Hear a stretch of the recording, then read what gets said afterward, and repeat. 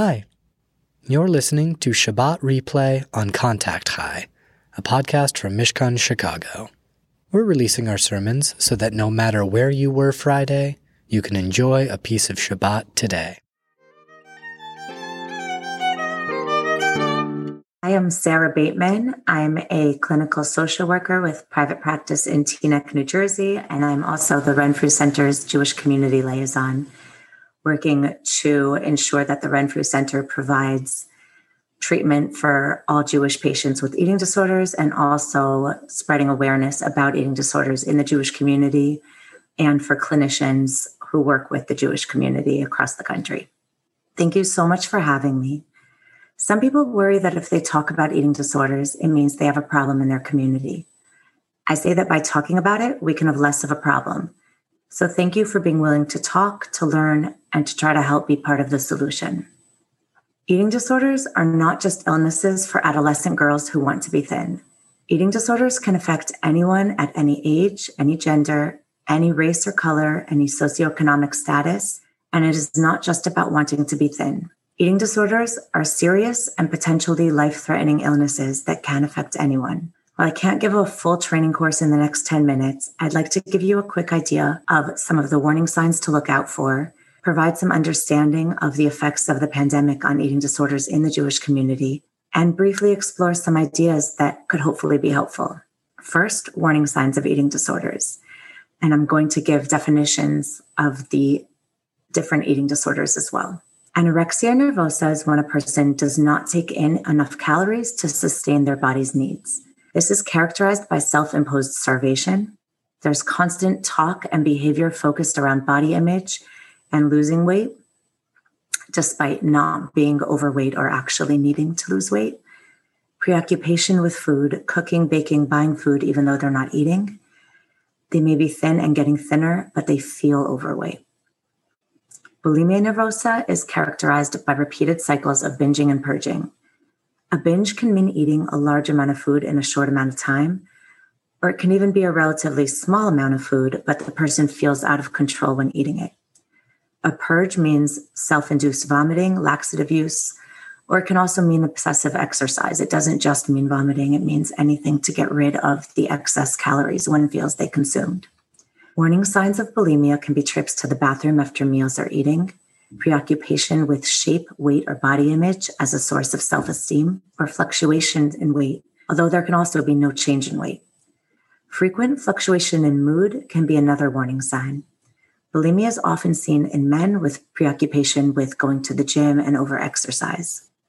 Binge eating disorder can be recognized by eating large amounts of food, even when not physically hungry, as a way of coping with feelings.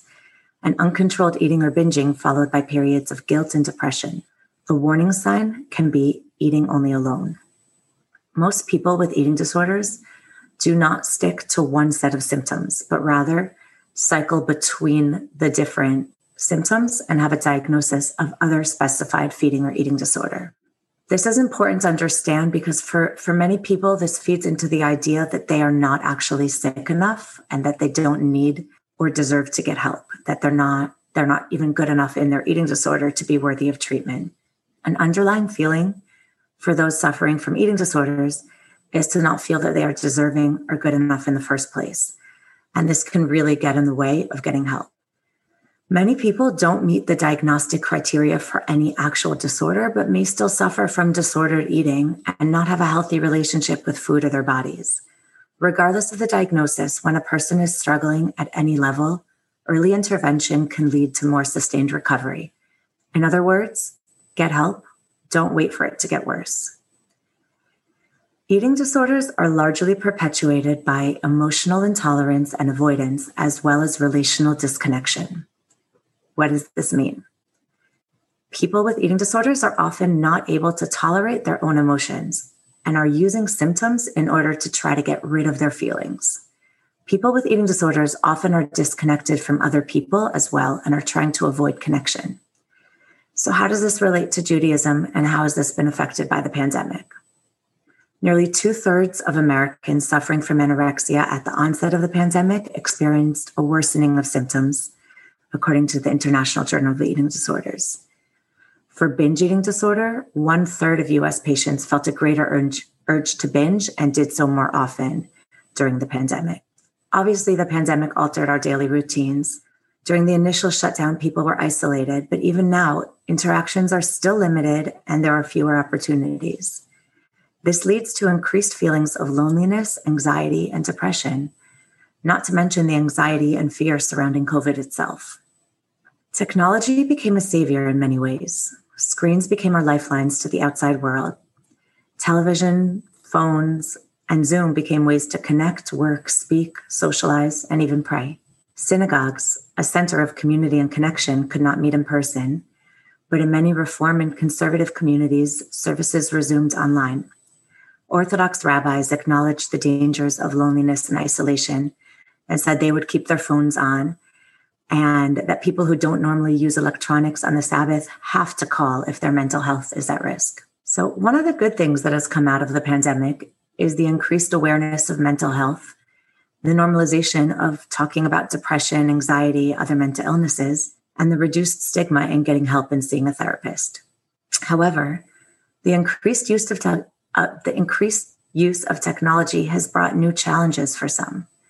More time spent on screens means more time spent on social media for many. Numerous studies have found strong links between social media use and negative mental health. Time spent on social media often increases exposure to thin or unhealthy athletic ideals. Pervasive messages advise on how to lose the quarantine 15, suggesting that weight gain is harmful and must be reversed, further contributing to body image issues and possibly influencing disordered eating or overexercise. Staying home contributes to less physical activity for some and preoccupation with exercise for others. In reality, when the whole world turns upside down, all your habits and routines are disrupted, it actually makes sense and is quite normal for your body and your weight to change. Our habits changed, our worlds changed. Do we also need to beat ourselves up because our bodies changed? The next challenge is what we call Zoom dysmorphia. This is characterized by increased feelings of self-consciousness and body dissatisfaction, as well as greater pressure to change appearance due to increased time on video calls, looking at ourselves. Those who suffer from body image issues are particularly at risk for this self-criticism, which may lead to disordered eating, overexercise, or desire to seek cosmetic procedures. We're seeing Zoom dysmorphia in men as well as women, transgender, cisgender alike.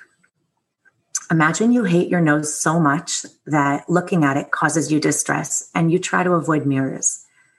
Now, in order to get your work done, you need to stare at your nose on camera while trying to speak, listen, and focus. This can be incredibly debilitating at work, but also socially and in other settings, including therapy, which for many people moved to being on video as well. One's perceived flaws about themselves can become magnified and consume their attention and focus. So how can we help?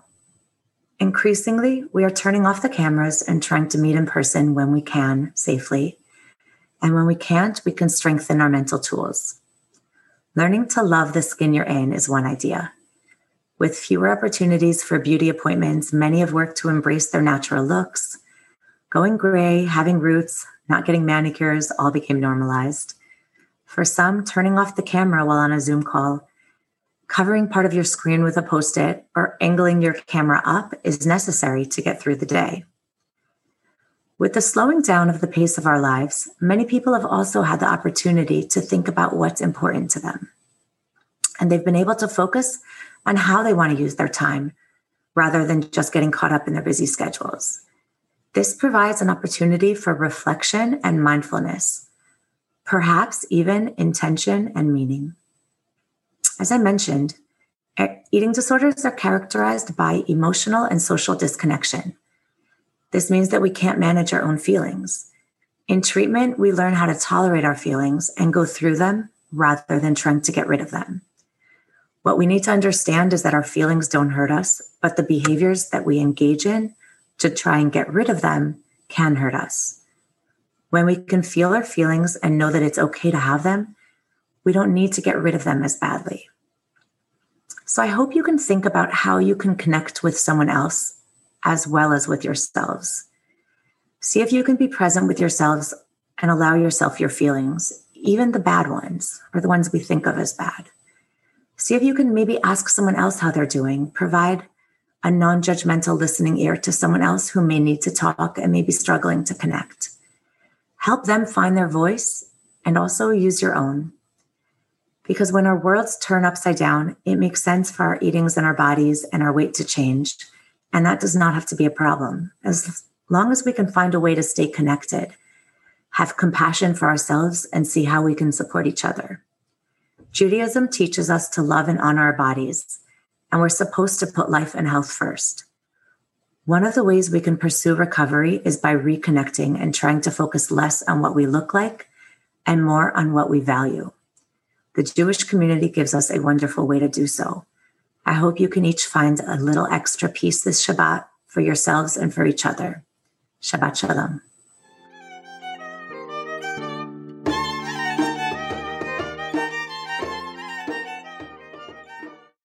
You've been listening to Shabbat Replay on Contact High, a podcast from Mishkan Chicago. If you enjoyed this sermon and want to join us live, tune in to Shabbat services through Facebook most Fridays of the month and through Zoom 2 Saturday mornings a month. Our schedule of services and programs can be found at mishkanchicago.org/events, where there's also a link to donate and support our work. And you can visit us on Facebook or Instagram at Mishkan Chicago. Until then, please feel free to subscribe and leave us a review. As always, we want to hear from you. This episode has been brought to you by me, Zach Weinberg, our editor and producer, Hannah Rehak, our rabbinical team, Rabbis Lizzie Heidemann and Dina Cowens, and our director of communications, Ashley Donahue. On behalf of Teen Mishkan, thanks for tuning in.